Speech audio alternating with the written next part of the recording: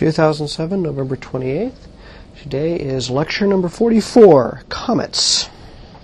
All right, so we're getting down to little niggly bits of the solar system, and in fact, today is really the last subject. Thank you, David. The last subject for the solar system proper, and we're going to talk about comets. And the reason for talking about comets at this stage is because, as we saw yesterday, when we get out past the orbit of Neptune, we're getting out into the zone of the raw, icy materials left over from the formation of the solar system. And it's a huge reservoir of material. So we're much more likely to find real, pristine, raw material out in the outer solar system than we are on the inside, where an awful lot of sunlight and other processing is going on. The problem is the outer parts of the solar system are just way the hell out there. They're way far away, and it's hard to get out there, hard and expensive. In 40 years of space flight, we've only begun to reach the outer solar system, much less study it in detail. But it turns out we don't have to go to the outer solar system because of the phenomenon of comets. So the key ideas today is to introduce comets, why am that introduction? Because these are, in fact, all comets are icy visitors from the outer solar system. And the trick, of course, is catching them as they come by very quickly. Comets have very, very long elliptical orbits, which means they spend most of their life in the outer solar system, but for a very brief period they come in close to the sun. As they get close to the sun, the bright sunlight begins to sublime the ices on their surface, the dust and gas gets liberated, and they generate these gigantic tails and huge comas that can stretch for many hundreds of millions of kilometers behind them. They're very, very spectacular. There are two basic families of comets, the so-called long and short period comets. The reservoirs from which these come will turn out to be the Kuiper belt that we studied yesterday and something called the Oort cloud, the very outer edges of our solar system. We'll take a look then in a little bit of detail at the structure of comets. They basically have a bright nucleus and a coma, which is the actual substance of the comet, and then the very, of course, distinctive tails of a comet, the hair of these stars, are the dust and ion tails. And finally, what are the comets made of? Well, we've learned a great deal about that over the last few years, and we'll introduce what is now referred to as the dirty snowball model for comets, which is a description that's held up very well under some recent testing, both from spacecraft as well as observations from the ground. Comets are basically, cut right to the chase, comets are basically small chunks of ices and dust that are leftover materials from the outer icy portions of the solar nebula. They are, in effect, the raw materials out of which most of the solar system formed in. And many of them are certainly the youngest comets. The ones that are just now dropping into our solar system are probably pristine material, sitting out there for 4.5 billion years in a literal interplanetary deep freeze. However, when they're out in the outer solar system, they're boring because they're frozen. But if you take any ice, be it carbon dioxide, water ice, methane ice, etc., and you put it in a vacuum and you subject it to heat, you never really melt into a liquid. You go straight from a solid to a gas. It's a process called sublimation. As a comet, as these ice balls fall in towards the sun on long elliptical orbits, the sunlight causes the gas to literally boil off and sublimate away. That gas is carried out behind the comet by the solar wind and by the pressure of the sunlight, even pushing the photons, pushing against the material. Furthermore, in addition to ices, there's little bits of silicates and dust and fine particulate material. Remember the very fine dust particles that were originally part of the solar nebula of the sun that eventually coagulated into rocks and planets. The individual dust grains probably still survive in their original form, and they're locked in the ice matrix. But when the ice matrix sublimates away, these dust particles get liberated into space, and we see them stream out behind the comet, and we get a pair of beautiful gas and dust tails that go streaming out from behind them. The sunlight catches this material, and we get this spectacular display. Very, very bright, great comets can stretch many degrees across the sky. Some of them could even go literally from horizon to horizon in size if we pass close enough to it. The tails can be hundreds of millions of kilometers long, the size of the distance from the Earth to the Sun. These are spectacular objects. You'd think they were huge, but in fact, the inside of this comet is really, really small. Its display is quite disproportionate to its body. Turns out there are many faint comets that appear in the sky every year. In fact, a very bright comet unusually burst into sky.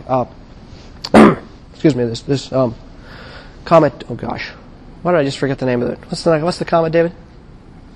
Holmes. It's Comet Holmes. Thank you. I keep wanting to say Comet Newton for some reason. Comet Holmes, which suddenly burst into brightness. That's your name? What? Oh, okay. Okay. It's a great comet. You can still see it. They showed it in the telescope last night, right? It's still a naked eye comet. It's absolutely unbelievable. But naked eye comets are relatively rare. Probably a really bright naked eye comet with a spectacular tail, this is Comet Hale-Bopp over here, occurs every decade or so, and they're called great comets. However, it's the fact that these things are very nondescript and very faint until they catch the sunlight and suddenly bloom into these gigantic comets. They just appear literally out of nowhere, pass through the nighttime sky over the course of literally weeks, and then vanish once again into space. And so for many, many centuries throughout human history, comets have been seen as objects of awe, beauty, and fear because you could not predict them. They were thought to be portents of, well, both good and bad, and often bad, because the sudden appearance of something in the sky might mean the displeasure of the gods. In fact, as we go back through history, we find many depictions of comets, sometimes in quite remarkable places. For example, on the top, here is a coin from the reign of Caesar Augustus, the first great Roman emperor. There was an appearance of a comet. In fact, it was the appearance of Halley's comet made its way onto the obverse side of a coin. It was such a spectacular event, it made its way onto the coinage of the empire, as if to say the empire was being blessed by the appearance of this portent from the heavens. The Turks, here's a beautiful representation from the ceiling of a building in Turkey of the Great Comet of 1577. This was a comet that caught the attention not only of people around the world, but of two particular astronomers, Tycho Brahe and Johannes Kepler. Johann Hevelius, now coming into the age of Newton, began a systematic telescopic study of comets. Hevelius was really the first person to study comets with telescopes and sketch their various shapes and forms.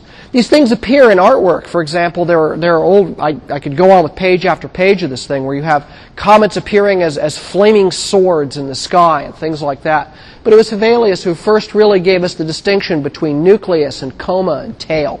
In fact, the word comet comes from the Latin word for hair. They were often referred to as the hairy stars because they looked like a woman's long tresses blowing behind them in the wind.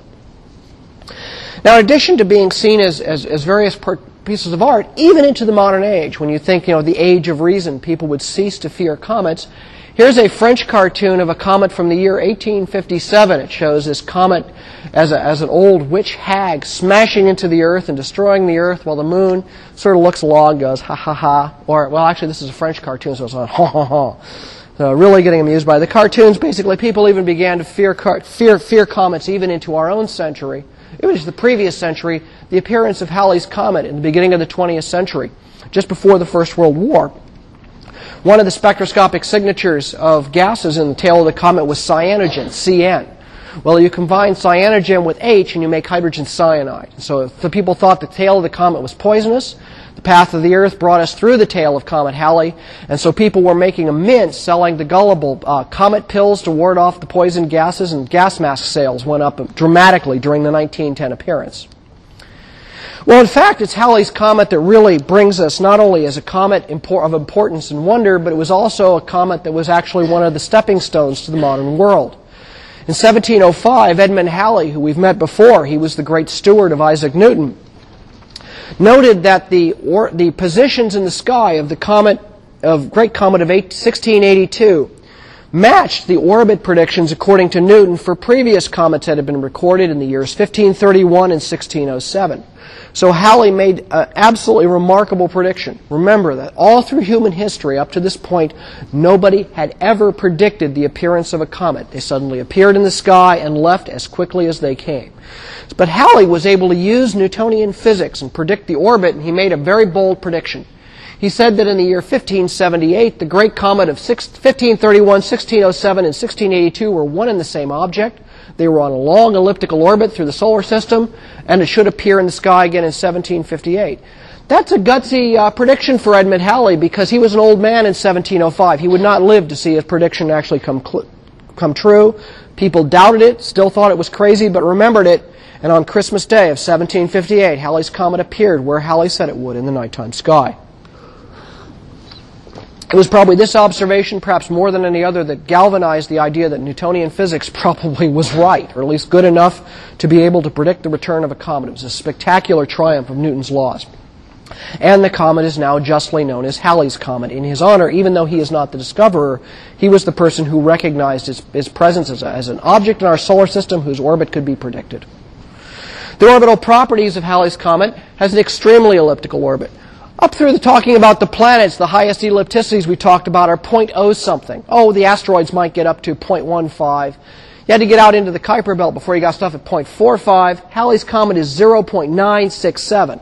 Remember, 1.0 is a parabolic escape orbit. So these things are about as elliptical as you can get before they actually break into open orbits and escape from the Earth, from the Sun altogether.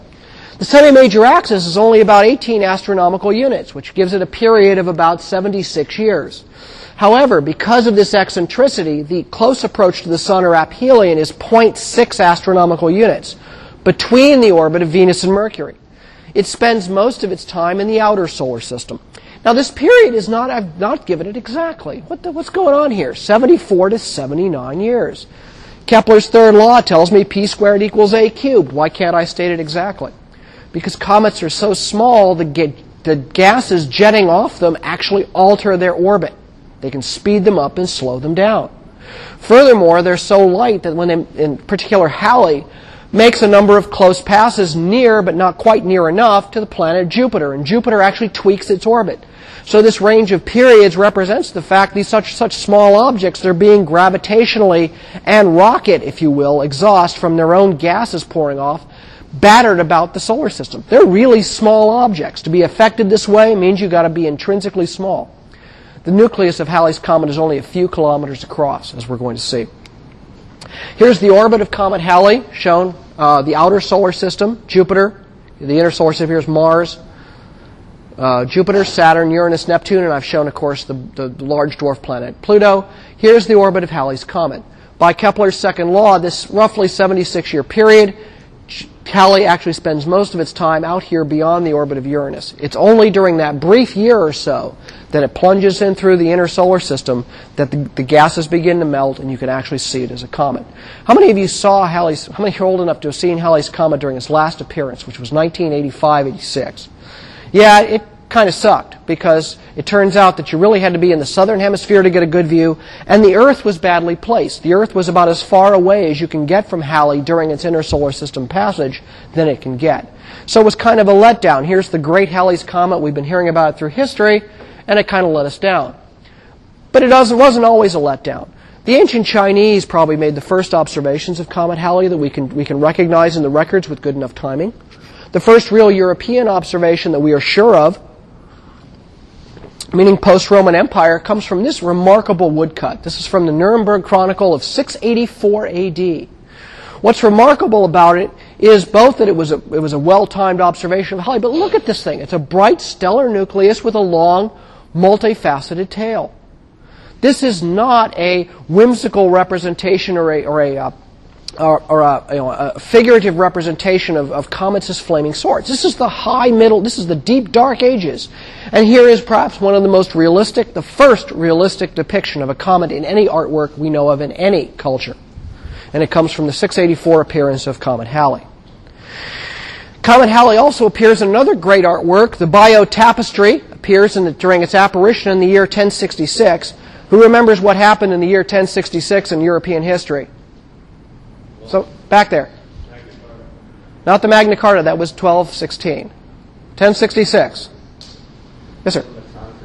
William the Conqueror, the Battle of Hastings. William the Conqueror, the first and last successful invasion of the island of England from northern France. This is depicting King Harold, who was the Saxon king at the time of England. He was about to get himself stomped by William the Conqueror. William's wife made this beautiful tapestry. If any of you ever go to France, to northern France, to Bayeux, go to the cathedral. It's one of the most remarkable, simple museums in the world I've ever been to. The tapestry is more than 80 meters long. It wraps entirely around the building. It's hand-stitched. And here, in Latin, it says, Iste mirant stella. They marvel at the star. And here is a representation in cloth and tapestry of Halley's Comet in its appearance. And a courtier here telling Harold, there's a star up there that's meaning bad things. And of course, the bad thing was William the Conqueror was coming to kick his butt, take his country from him. It also appears in another place in history, in this 1304 painting by Giotto di Bondone of the Adoration of the Magi, a beautiful triptych in a church. The Star of Bethlehem is depicted as Halley's Comet, which appeared bright in the sky during the year of Giotto. This is also quite a remarkable drawing. For those of you art fans, Giotto was one of the first artists for whom you can see individuals in art and the aggressive use of perspective and light and shadow. What we're seeing here is the transition from the Middle Ages to the Renaissance, here shown in this remarkable artist. If you ever get a chance to see this, it's just an absolutely beautiful depiction here, and it's one of the earliest depictions in what we would call high art in Europe, in the transition between the Middle Ages and the Renaissance, of a comet, and again, it's a realistic depiction of a comet. Of course, by the time of the 1910 appearance of Halley's Comet, the rise of photography led to some of the first beautiful photographs of Halley's Comet's appearance, and of course it captured the imagination in the popular culture. Here's Harry Lincoln's The Halley's Comet Rag. I've been looking for a recording of this. I haven't been able to find it anywhere. So if any of you ever come across this music and play an instrument, you ought to give it a try sometime and tell me what it sounds like. Every decade or so, roughly, a big enough comet comes down through the solar system. Inner solar system is close enough to the Earth to get bright. And if it becomes really naked eye bright so you can see the tail beautifully, it's referred to as a great comet. And as we've seen, a number of these have been influential in history. The Great Comet of 1577, which we saw in a Turkish drawing, was very influential because it was in fact Tycho Brahe's observations of the Great Comet of 1577 that made him realize that that comet was not orbiting the Earth, it was orbiting the Sun. It led him to his Tychonic system, and his desire to prove his Tychonic system led him to push the state-of-the-art of naked eye observations to the highest level. And of course, when that data got into the hands of Johannes Kepler, we got the three laws of motion and the beginning of the scientific revolution of modern astrophysics. Here's a beautiful comet from the year 1858. It's interesting, this particular depiction is very nice, even though this is a bit of art showing the appearance of this comet over Paris. And this is Comet Donati. It shows the two tails, the ion tail coming straight back and the long curved dust tail. It's one of the few depictions of that as clearly as it is here. Comet of Kiyosaki in 1965 was one of the last bright naked eye comets. I was only 4 years old when this thing came through, so I have no memory of it whatsoever.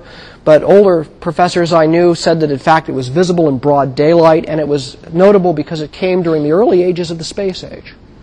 Comet Hale-Bopp. Most of you probably got to see Comet Hale-Bopp in 1997, I hope. Who saw Comet Hale-Bopp? Oh, good.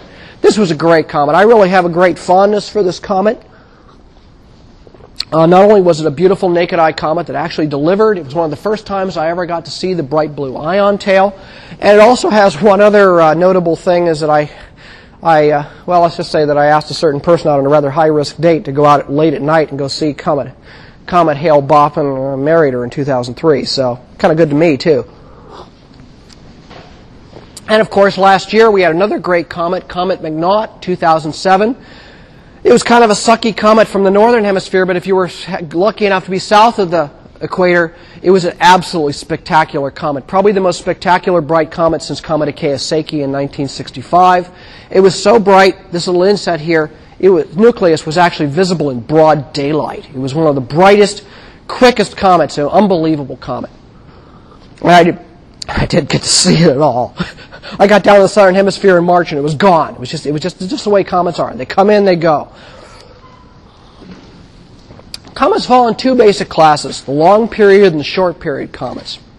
We divide them, in fact, there's a very natural dividing line at about 200 years. And the reason for that 200 years is really complicated and still not fully well understood. But there's a very strong bimodal distribution. Those with periods longer than 200 years are called the long period comets. They have very, very long elliptical orbits. In fact, the longest of these are almost parabolic. Many of these things, there's only about 700 of these or so known. These things are on such long orbits that their orbital periods can be up to many millions of years. So some of these may be, in fact, very, very raw, pristine comets coming into the inner solar system for the very first time. Comet Hale-Bopp was a good example of a long period comet. So was Comet McNaught. Short period comets are those with periods less than 200 years. They have elliptical orbits, but they lie relatively close to the ecliptic plane. Long period comets can come from just about anywhere in the heavens. They can come from straight down above the celestial poles if you want to. But the short period comets know something about the ecliptic plane.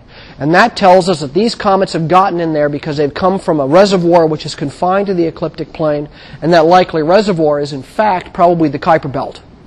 They've been then kept in the ecliptic plane by gravitational interactions mostly with the planet Jupiter. There are about 200 of these known. Some of them, in fact, orbit fairly close. They're not very elliptical at all. Comet Halley is probably the most famous of the so-called short-period comets. So the long-period comets probably come from a region that can come from virtually any direction. They come from a very, very long distance, out to hundreds of astronomical units away. And so these things come from a region which is probably spherical.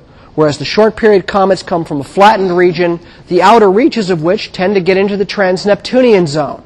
The fact that there was such a pileup of period less than 200-year comets whose perihelion furthest from the sun points were out beyond 30 to 50 astronomical units, beyond Neptune, led Gerard Kuiper in the early 1950s to predict the existence of a belt of pre-cometary material, which we now call the Kuiper belt. Another fellow named Edgeworth also made a similar prediction at the same time, so some people call it the Kuiper-Edgeworth belt in his honor as well.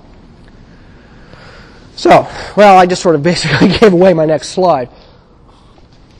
The short-period comets come from the Kuiper belt. What about those long-period comets? Those long-period comets come from a nearly spherical region which may be as much as 20 to 150,000 astronomical units away at the most distant.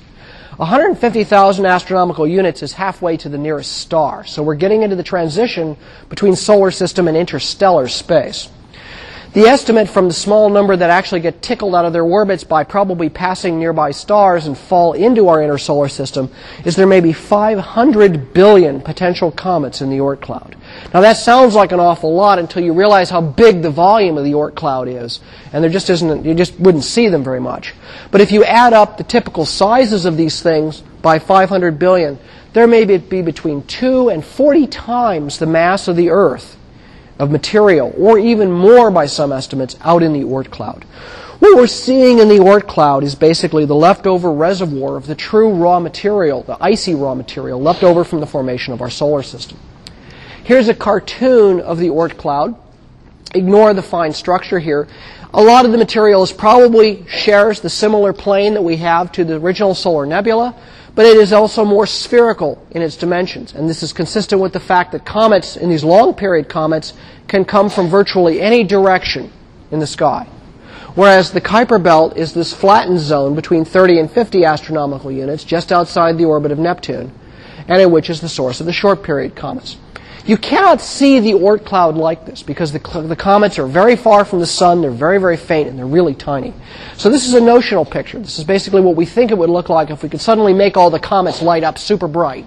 But in fact, you could barely see it. In the space between comets here, this is even more empty than the asteroid belt. So we have dynamical evidence of the existence of an Oort cloud, but I think it would be basically entirely impossible to fully map out the Oort cloud in detail like this. So here's a case where we have to infer the presence of a structure in the solar system by those few objects that make it down to us, and gives itself away by its orbital properties. Well, this is where comets come from. What about those comets? What do they actually look like in detail? Well, the structure of a comet is sort of a dirty snowball. It has a nucleus, which is a dirty snowball of ices and dust, probably only a few kilometers across. Most comet nuclei would fit very comfortably on top of and within the OSU campus. Well, it wouldn't be very comfortable for us, but they're not that big. They'd fit well within the Beltway. Even the biggest ones would fit inside the Columbus Beltway. They contain probably 99% of the mass of a visible comet is in this actual region here. The other 1% is kind of in a very tenuous wafting of gas that's blowing off all the time. It's this dirty snowball that's the source of all the gas and all the ices and dust and junk that flies off into the coma and the tail when they plunge into the inner solar system. Now, if we look deep, this is what's hiding deep inside it. If you look through a telescope at a comet, you're not seeing the nucleus. In fact, this bright point of light is not the nucleus at all, but the immediate halo of gas around it is called the coma, the hair. This is a very low density cloud of gas and sublimated dust and gas sublimated off the nucleus, and it could be about 100,000 kilometers in size. That's why it actually looks like something. So you see the bright center, deep in the middle is this virtually invisible comet nucleus, and then there's this very, very bright coma or head that forms around the comet. Now this coma down here, as that gas begins to blow off, eventually it leaves the influence of the comet and gets picked up by the solar wind and solar radiation. It gets swept backwards away from the comet, forming the long characteristic tail of the comet. There are two tails on a comet. Comets always have two tails. A dust tail, which is made primarily of the dust particles that have been freed from the ice matrix. They're swept back by the bright pressure of the sunlight, not the solar wind, but the sunlight. Photons push against it and they sail back away.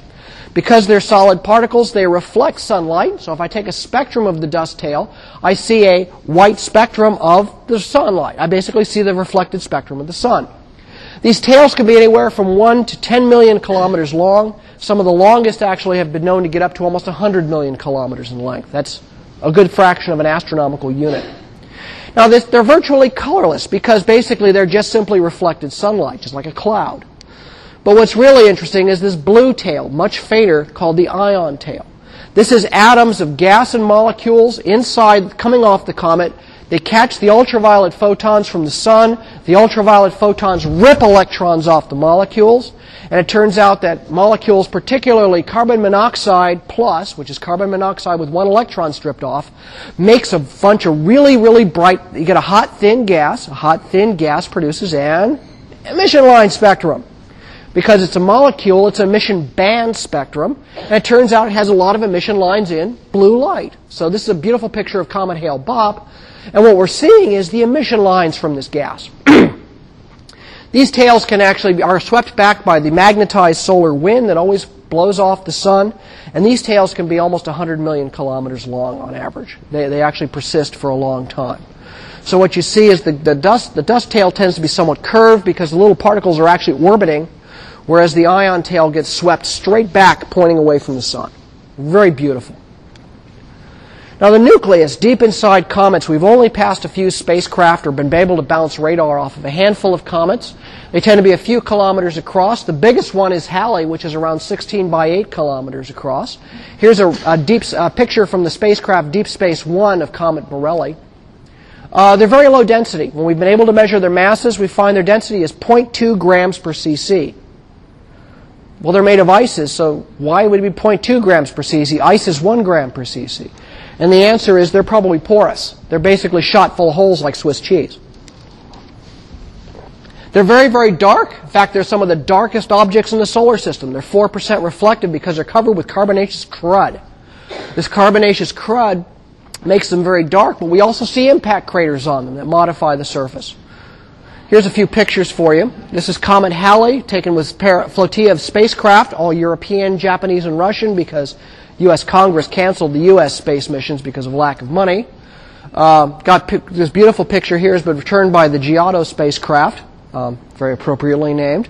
Shows the jets of material blasting off of the comet as the sunlight hits it in the direction of the sun, and this material is what jets out into space. Here's a beautiful picture of periodic comet Wild 2, which is about 5 kilometers across. It's basically a pockmarked hamburger of ice and carbonaceous junk. Now, we'd like to know what's inside of a comet, so in 2005, the Deep Impact mission was launched towards Comet Tempel 1. When Comet Tempel 1, they got close, the bus spacecraft took pictures of the comet and fired a 500-kilogram copper weight instrumented with cameras into it. So before impact, you saw this beautiful picture of the comet, and then we hit the thing with the impactor, blew a hole in the side, and knocked out pristine material. And every telescope on Earth that could point to it was snapping away at the thing, trying to figure out what was going on. Lots of surprises. Lots of water ice, lots of carbon dioxide, carbon monoxide. The big surprise was the detection of olivines. Olivines are basically minerals, silicaceous minerals that are not expected to be in the outer solar system. So there's a couple mysteries involved with this as well. Well, the basic model we have for these is that comets are what are called icy conglomerates, or a dirty snowball. Basically, it's water ice and carbon dioxide or dry ice makes the ice matrix. You freeze ammonia, which is one of the principal volatiles of the outer solar system, junk, basically dust and chunks of rock, leftover silicate and dusty materials from the formation of the solar system. And because these form way out beyond the frost line, you get carbon and complex carbon compounds. Sunlight causes low-grade carbon chemistry. These things are covered with black carbonaceous organic goo. Well, we'd really like to get up close and personal and bring back a piece of a comet. We've done a little bit of that with comet return missions passing through the tail, but you'd like to land on a comet and get a good look. The Europeans have a mission called Rosetta on its way to Comet Churyumov-Gerasimenko, which in the year 2014 should hopefully put the Rosetta lander down on the surface. It's a very light surface. It will anchor its way in, drill inside the comet, and give us our first look. But I don't know about you guys. I don't want to wait until 2014. So, with your kind indulgence, you know, comets are made of common materials. They're made of water, carbon dioxide, ammonia, and all kinds of other good stuff. So, you know, these are the primary organic compounds found on Earth in various forms or easily manufactured.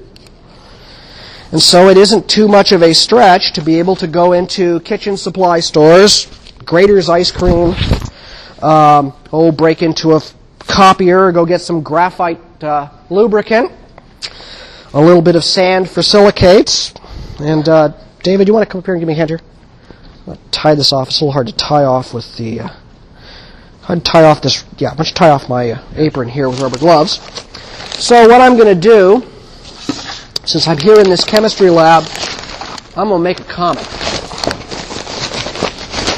So we'll start with a hardcore volatile that sublimates dry ice, easily obtained from Grater's or from OSU University. Thank you, David. Chemistry supply. Get it in 5-pound blocks here, so I got enough in case I make a mistake.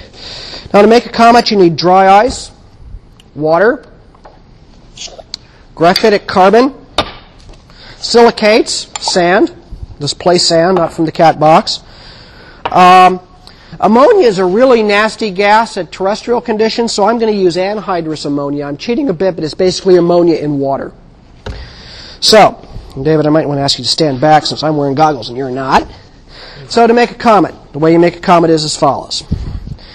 Take a chunk of dry ice, take a mallet, and crack it. Dry ice is very, very friable, so it's very easy to crack. First you take a bucket and you line it with some plastic, because it will in fact break your bucket.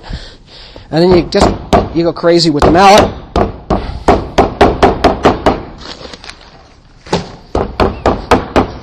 Now I've been doing this demonstration since I was a graduate student at UC Santa Cruz when Comet Halley came through. We had a special class on Comet Halley, and I was the TA. And we were also in a chemistry room. I thought, wow, this would be really cool to make a comet. And I found a recipe from the JPL website. It somewhat disturbs me, however. This is good. So now you get the stuff nice and dusted up, a few chunks. But we need it to basically be fairly undifferentiated, because comets are fairly undifferentiated objects. Okay, so we got a nice powdery with a few chunks of carbon dioxide. Now we're going to add silicates in the form of sand. We're going to add carbonaceous stuff from the outer solar system in the form of graphitic carbon. This graphitic carbon is actually a laser copier toner. We're going to lay in a few spritzes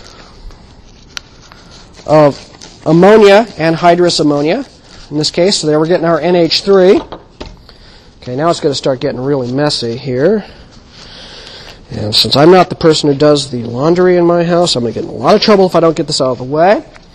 And then, of course, you need to have the primary volatile of the outer solar system, water.